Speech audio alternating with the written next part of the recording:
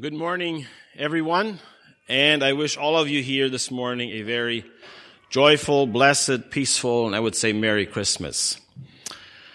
I see we have visitors here. It's good to see you here this morning. Travis with his wife Jess are here from Ottawa. Thank you for coming. I'm sure you're coming to celebrate the holidays, and it's good to see you.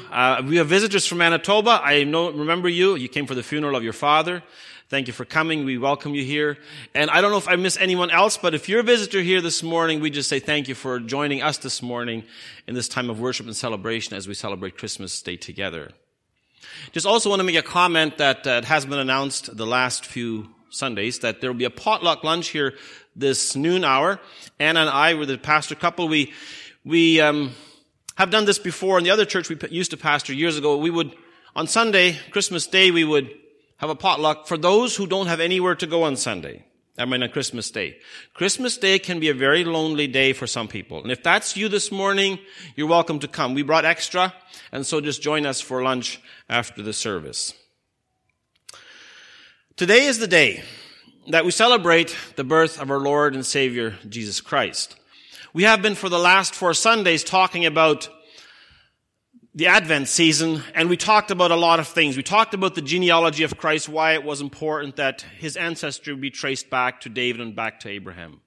We talked about Mary, chosen to be the mother of Jesus, how as a virgin she would conceive and bear a child. We talked about Joseph, the challenges this posed for Joseph. He, being a righteous man, had a struggle with this. We talked about how Mary, even in spite of all that happened, she focused on the blessing. And this morning we want to focus and zero in on the actual event when the baby was born. I don't know if you've ever been to a very big festive occasion or a big celebration when some big top world leader is traveling somewhere and you get to see this person. I don't know if you've ever experienced something like that. I have never been to anywhere where there's a world leader and get to maybe shake his hand or get to say hi. I don't know what that's like, and I don't know if I really care. But it is fascinating what happens when a big, powerful dignitary comes to town. I mean, they go all out. They prepare. They make it special. For instance, if the Queen of England goes somewhere, there's a whole bunch of stuff that has to be prepared long in advance, and lots of money and lots of energy and lots of resources are used and taken up just to get ready for the Queen to show up. I did a bit of research. What actually goes on when some big, powerful man comes to town? Do you know how much it costs to fly the U.S. president and his big 747 jumbo? They say it costs $200,000 an hour. Like, it's jaw-dropping. Wow. I'm not saying it's good or bad. I'm not judging them. I'm just saying that's a lot of money. That's more than most of us pay for our house. That's how much it costs just for 1 hour of travel for him. The entourage of people, the preparations that have to be made, the things that are put into effect just for him to travel. Now I want to this morning not focus on those kinds of things. I want to focus on what happened when Jesus came. It wasn't even a blip on the radar. Nobody noticed, except the ones that the angels told the news to. Jerusalem, the capital city, never a peep. Nobody carried it in headlines. Nothing happened. When Herod finds out later, he has to dig and investigate because it's not in the newspapers, nobody recorded it. He has to investigate, and then the wise men come and they want to check this out, and, oh, it happened, did it?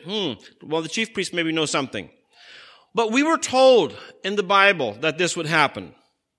But there's an interesting thing about Jesus. The way he came said as much about him as the fact that he came. And we want to look at that a little bit this morning. And one of our struggles that we face is we've heard this story so many times, most of us can probably repeat it off by heart from memory, and I know. And so we just rattle off the story as if it's old stuff. And it's an old story, it's true, but it's a story that never grows old. It's a new story every single time. So we need to remind ourselves of this. And so what I want to do this morning is I want to spend a few minutes, whatever time we spend, I want to look at the core and hear what happened here. There's some stories that are new no matter how long ago they happened. And let's just read Luke chapter 2, beginning verse 1. I think the guys have it in the PowerPoint there in the back there. Luke chapter 2, beginning verse 1, it says, "In those days, a decree went out from Caesar Augustus that all the world should be registered. This was the first registration when Quirinius was governor of Syria. And all went out to be registered, each to his own town. And Joseph also went up from Galilee, from the town of Nazareth, to Judea, the city of David, which is called Bethlehem, because he was of the house and lineage of David." Verse 5, "To be registered with Mary, his betrothed, who was with child. And while they were there, the time came for her to give birth, and she gave birth to her firstborn son, and wrapped him in swaddling cloths and laid him in a manger, because there was no place for them in the inn." Let's put this into a time frame to get some perspective here. The historical setting is extremely important if we're going to get out of the story what the writer intended to bring to us through the story. We must remind ourselves that when Luke wrote his gospel, and this applies to all biblical writers, not just Luke, that Luke wrote for an audience of his time. And when he wrote with the assumption in mind that his readers would know what he was talking about without going into a whole lot of detail. He just assumed they knew the background, the context of the environment in which the story took place that he was recording. We know for absolute certain Luke was not writing to LEMC in 2018. He was not doing that. And he had no way of knowing what kind of future cultures would exist after his culture was off the scene of history. And most certainly, he was not a Western person. He was not a Westernized thinker. The lifestyles, the cultures, the customs, the value systems of that day were totally different than ours. And so for that reason, it's one of my things I always keep pushing. Know your history. Know your history. Study history. Because that's the bedrock on which all of this is built. And so historical background is important here. You see, the people in that day and age did not live in a peaceful culture. It was a very difficult time. They lived under a government they did not want to but had to obey, the Roman government.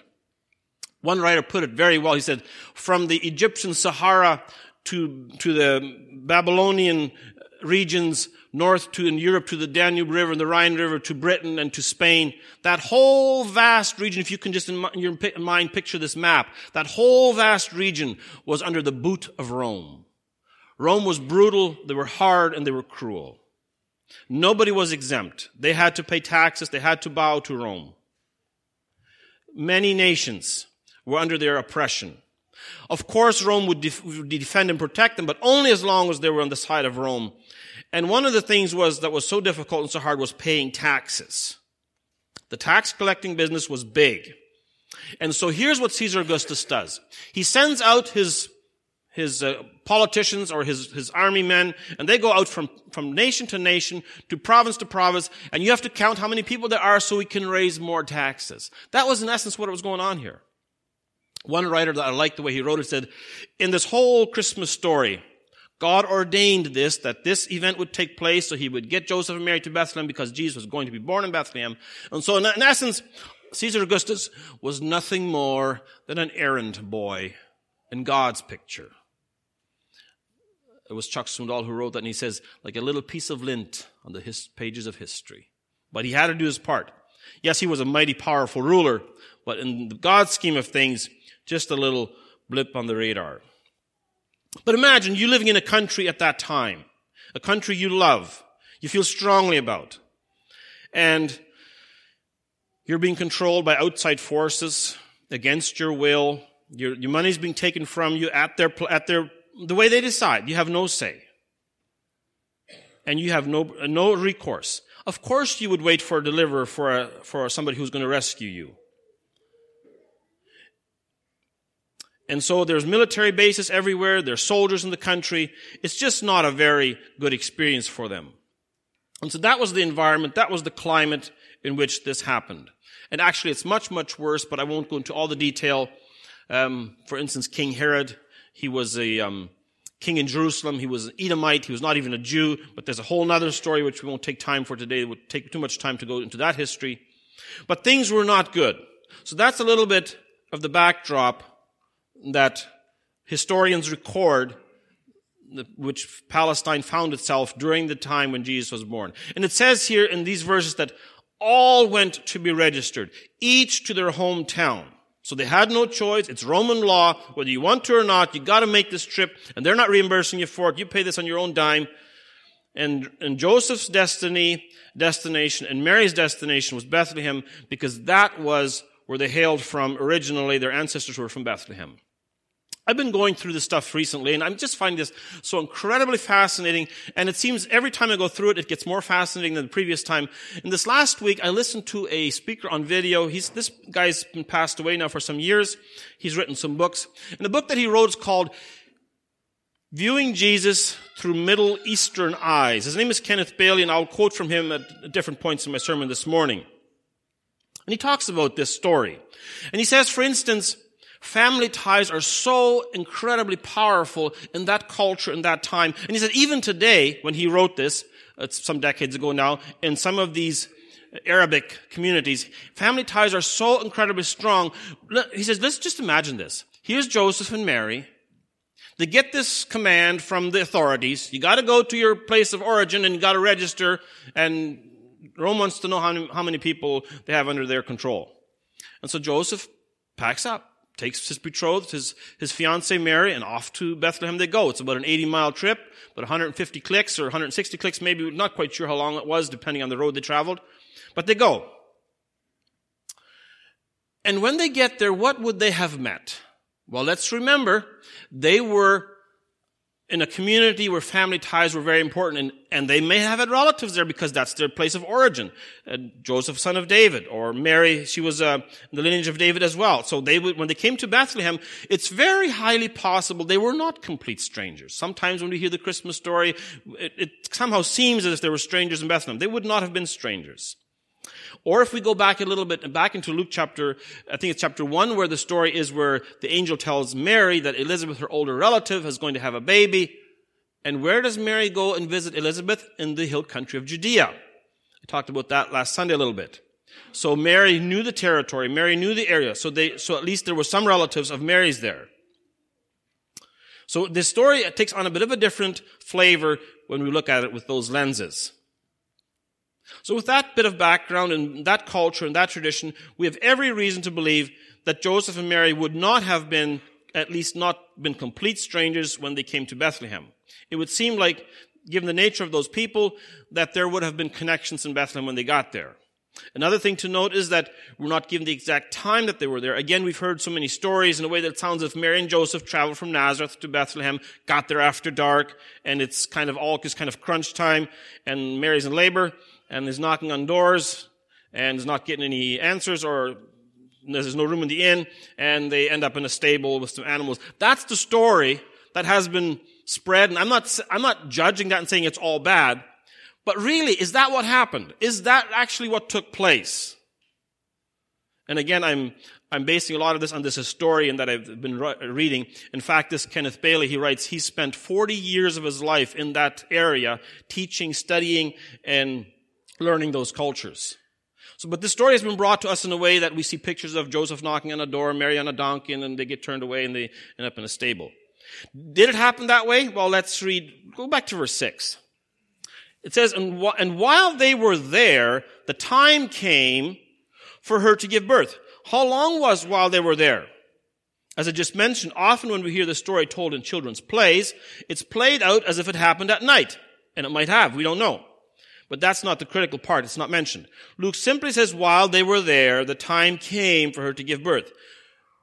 Any normal, common sense, logical thinking husband would not take his wife on a road trip, 3-day trip, walking perhaps, or riding on a donkey at best, if she's a few days away from giving birth.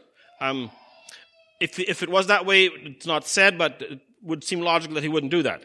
But there's a bit more here. If you read some of the other translations, the old King James Version, for instance, Luke 2 verse 6 in King James says, and so it was, while they were there, the days were accomplished that she should be delivered. It says the days. We are not sure how many days. Was it 1 day? Was it 2?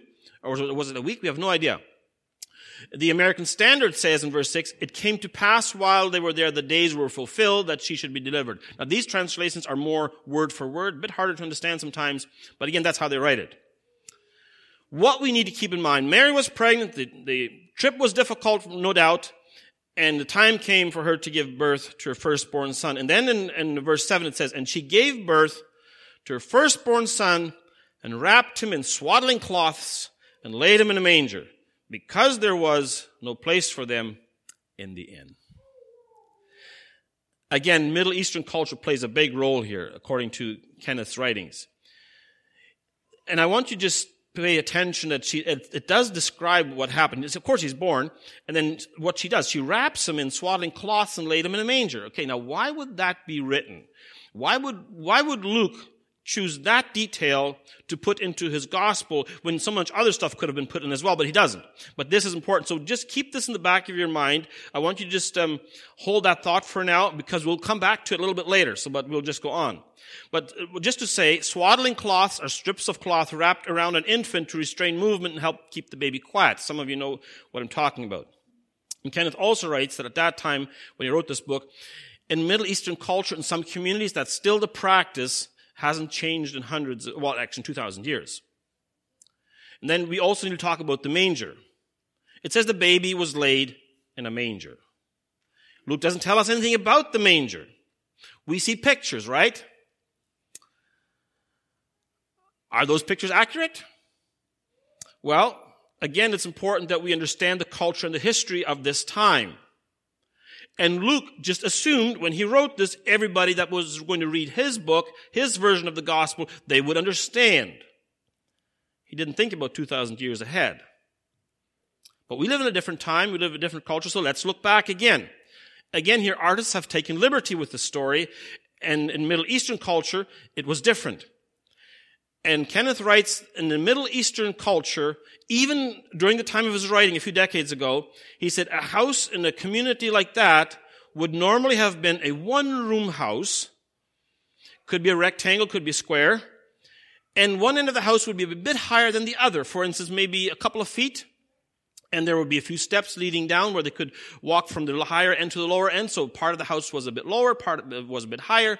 And in the lower part of the house, inside the house, they had some animals, maybe an ox, maybe some sheep, maybe some goats, maybe a cow.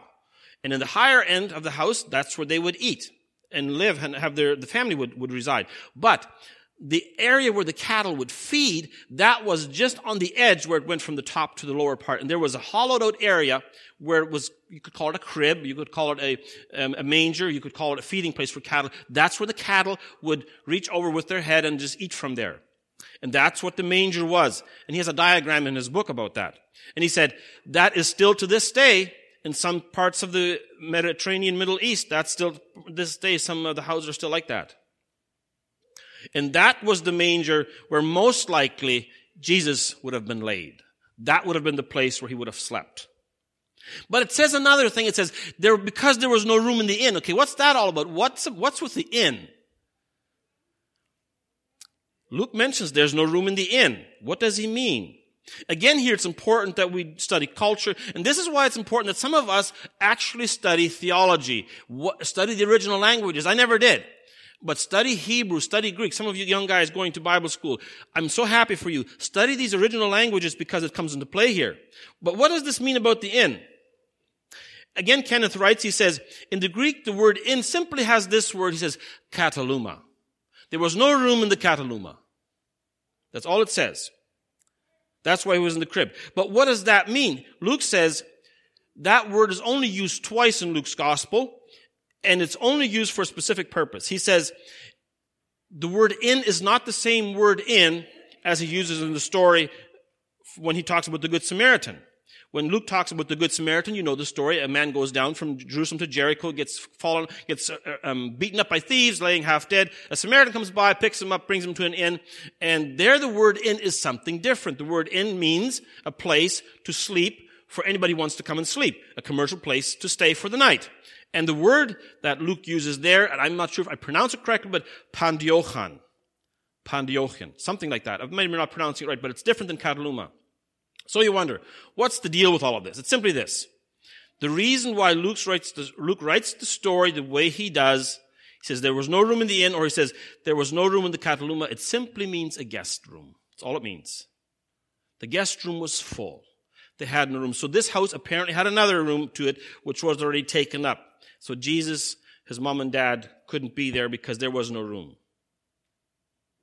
So and then when he uses the word kataluma, the other place, that's where Jesus goes upstairs into a room, upper room, and eats the Passover meal with his disciples. There, that same word kataluma again is used because it's a guest room.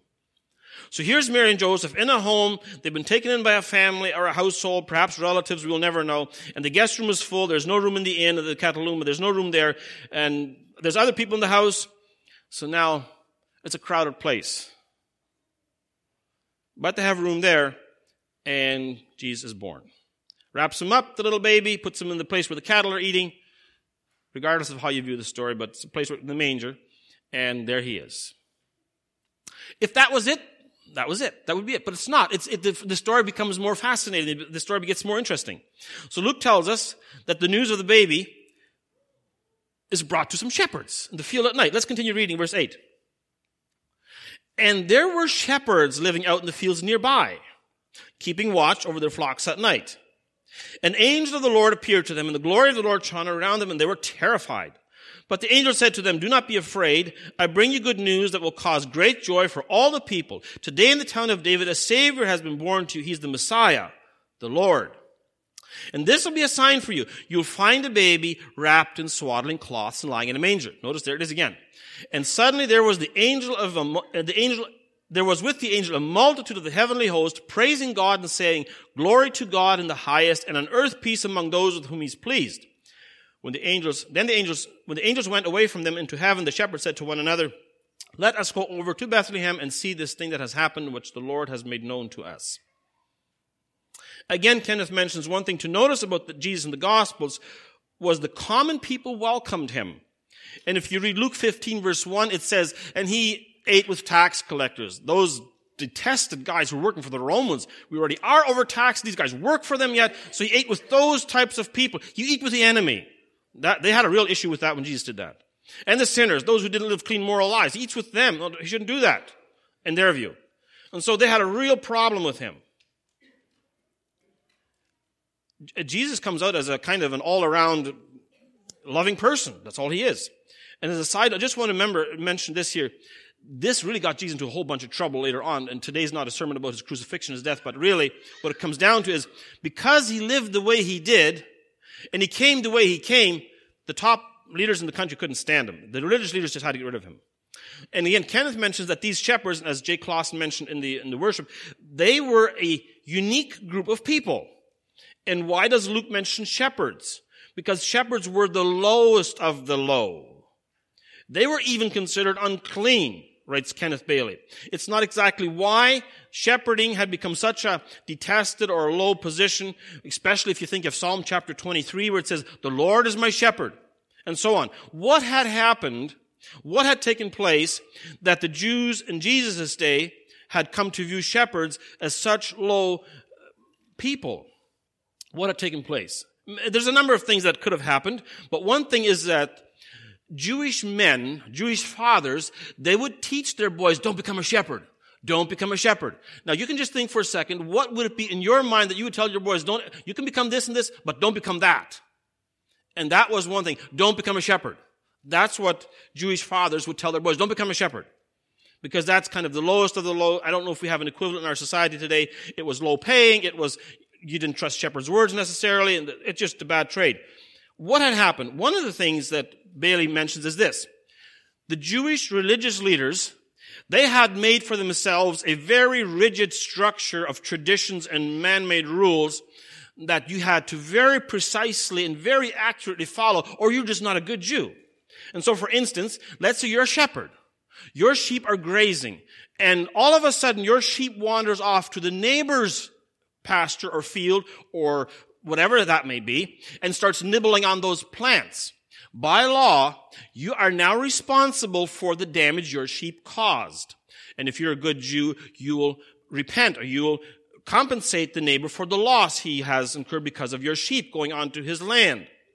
In other words, you had to repent of what had happened, and so you would have to now go and make things right. But the problem was, how do you figure out how much your sheep ate? How do you figure out how much you owe your neighbor? It gets very complicated, very tricky, and just very unwieldy altogether. And so just better not be a shepherd. You don't have that mess. And that's just one thing. There's maybe others, but that would be one thing. So shepherds just didn't have a very good reputation. But let's look again at the story. Who got the news of the birth of Jesus? Well, there's the shepherds and the wise men, but for this morning's sermon, we'll just focus on the shepherds. We'll leave the wise men for another sermon, some other Christmas season.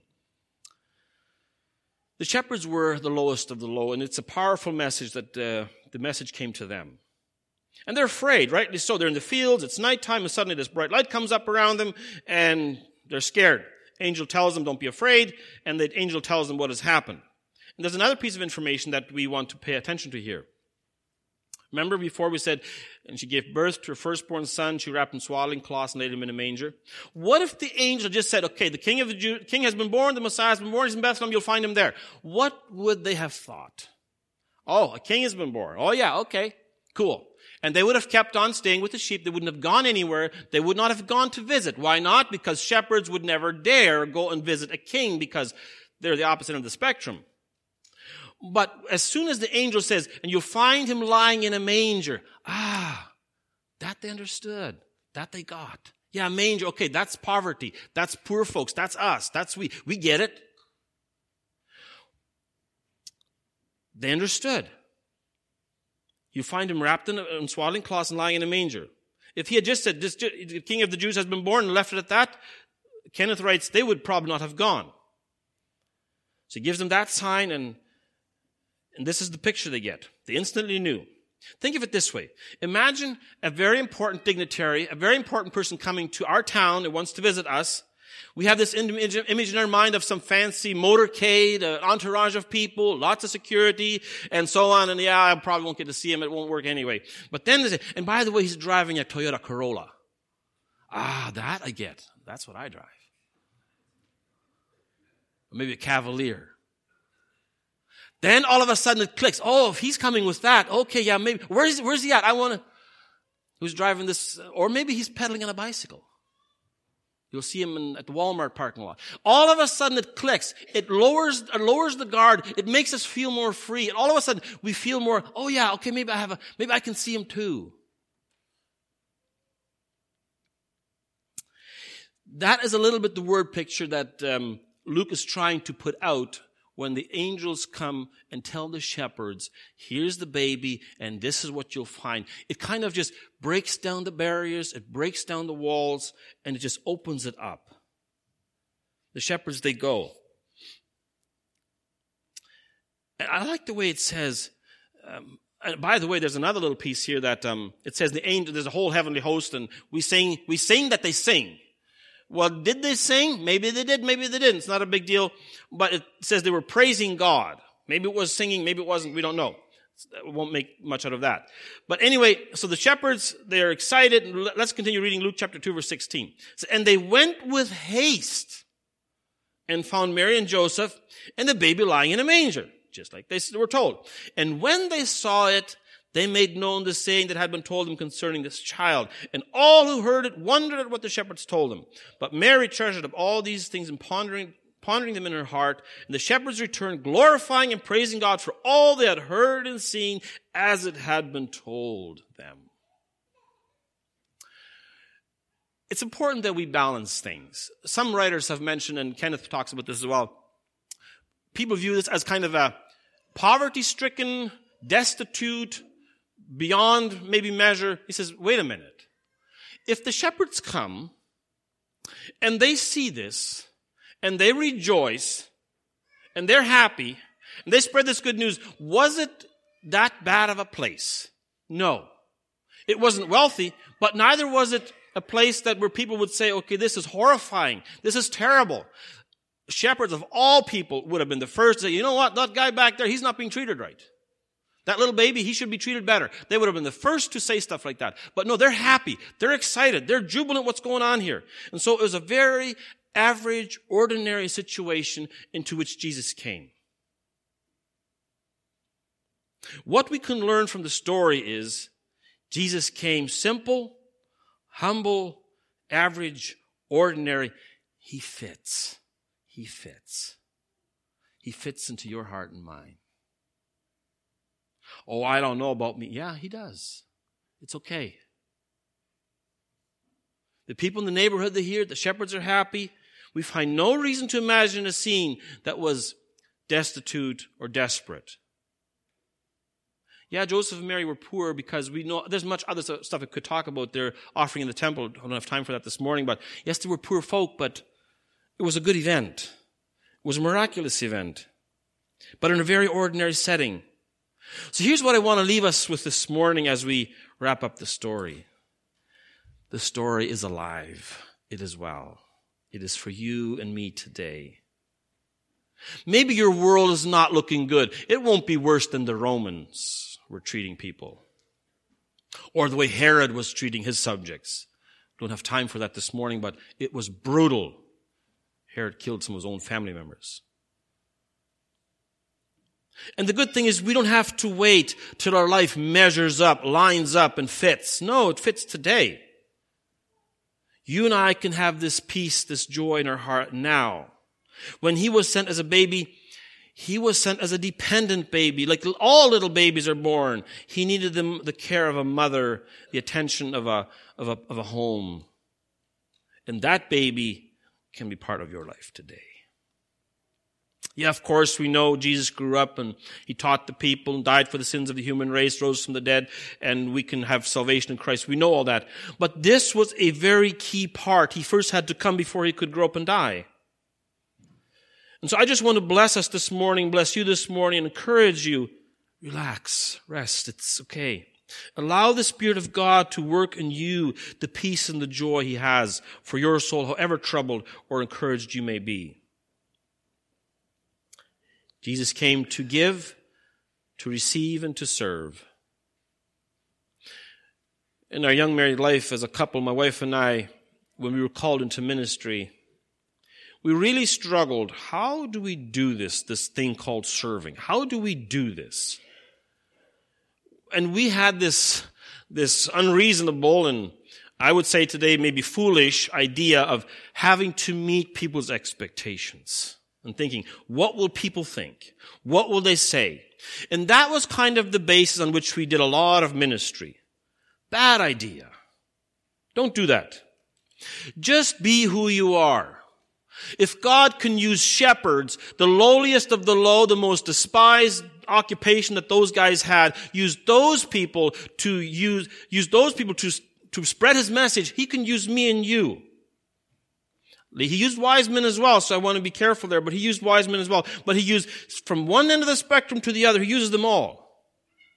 So my wife and I had to learn, it's okay where we are. It's all right. And so, over time, we have felt that we have grown in this. Just serve with what you have, with who you are. Mary and Joseph provided the home. Mary was the mother. The shepherds were the news media. They were the ones who spread the story. Maybe you feel like you don't fit. You don't measure up. It doesn't cost no $200,000 to go visit Jesus, to make him part of your life. Right here, right now, you can do this. You can have that Christmas story become a true reality in your heart today. Open your life to him. And we do that very simply. We just receive him in faith. We repent of our sin, receive him in faith, ask him to come into our lives and take control, and he will do that. And then we go just loving each other, blessing each other, caring for each other, living out this love that he came to give. And invite others to join as well. So this morning, as we close our service this morning, I'd just like to ask you, is Jesus part of your life? Have you welcomed him? Or are you going to when and if and after? Maybe when after I get all these what ifs and buts and so on, then I will. No. Can you do it today? He's not waiting till you get better. He wants it now. You don't have to wait till it gets better. You can do it now. If he can use the shepherds, he can use any one of us. Let us bow for prayer. Thank you, Lord Jesus, for the story of the birth of Christ. You came to earth, Lord Jesus, to bring hope, life, peace, and joy in a very difficult and a corrupt and unsafe environment. And you sent a baby. Lord Jesus, we just want to thank you for what you did, coming as a baby to bring all these good gifts, the gifts of love and hope and peace. And this Christmas season, let it be again anew in our own hearts. Lord, we don't know how many people in this world are struggling. We just know many do. We know even here in our own midst, people are dealing with loss and grief and sorrow and pain. But even that you come to heal. You come to bring peace in those circumstances. And so we just pray that this morning, may you be in our hearts today. And help us, Lord Jesus, as your servants, as your children, to spread that good news by the way we live, by the way we fellowship, and the way we care for one another. In your holy name we pray.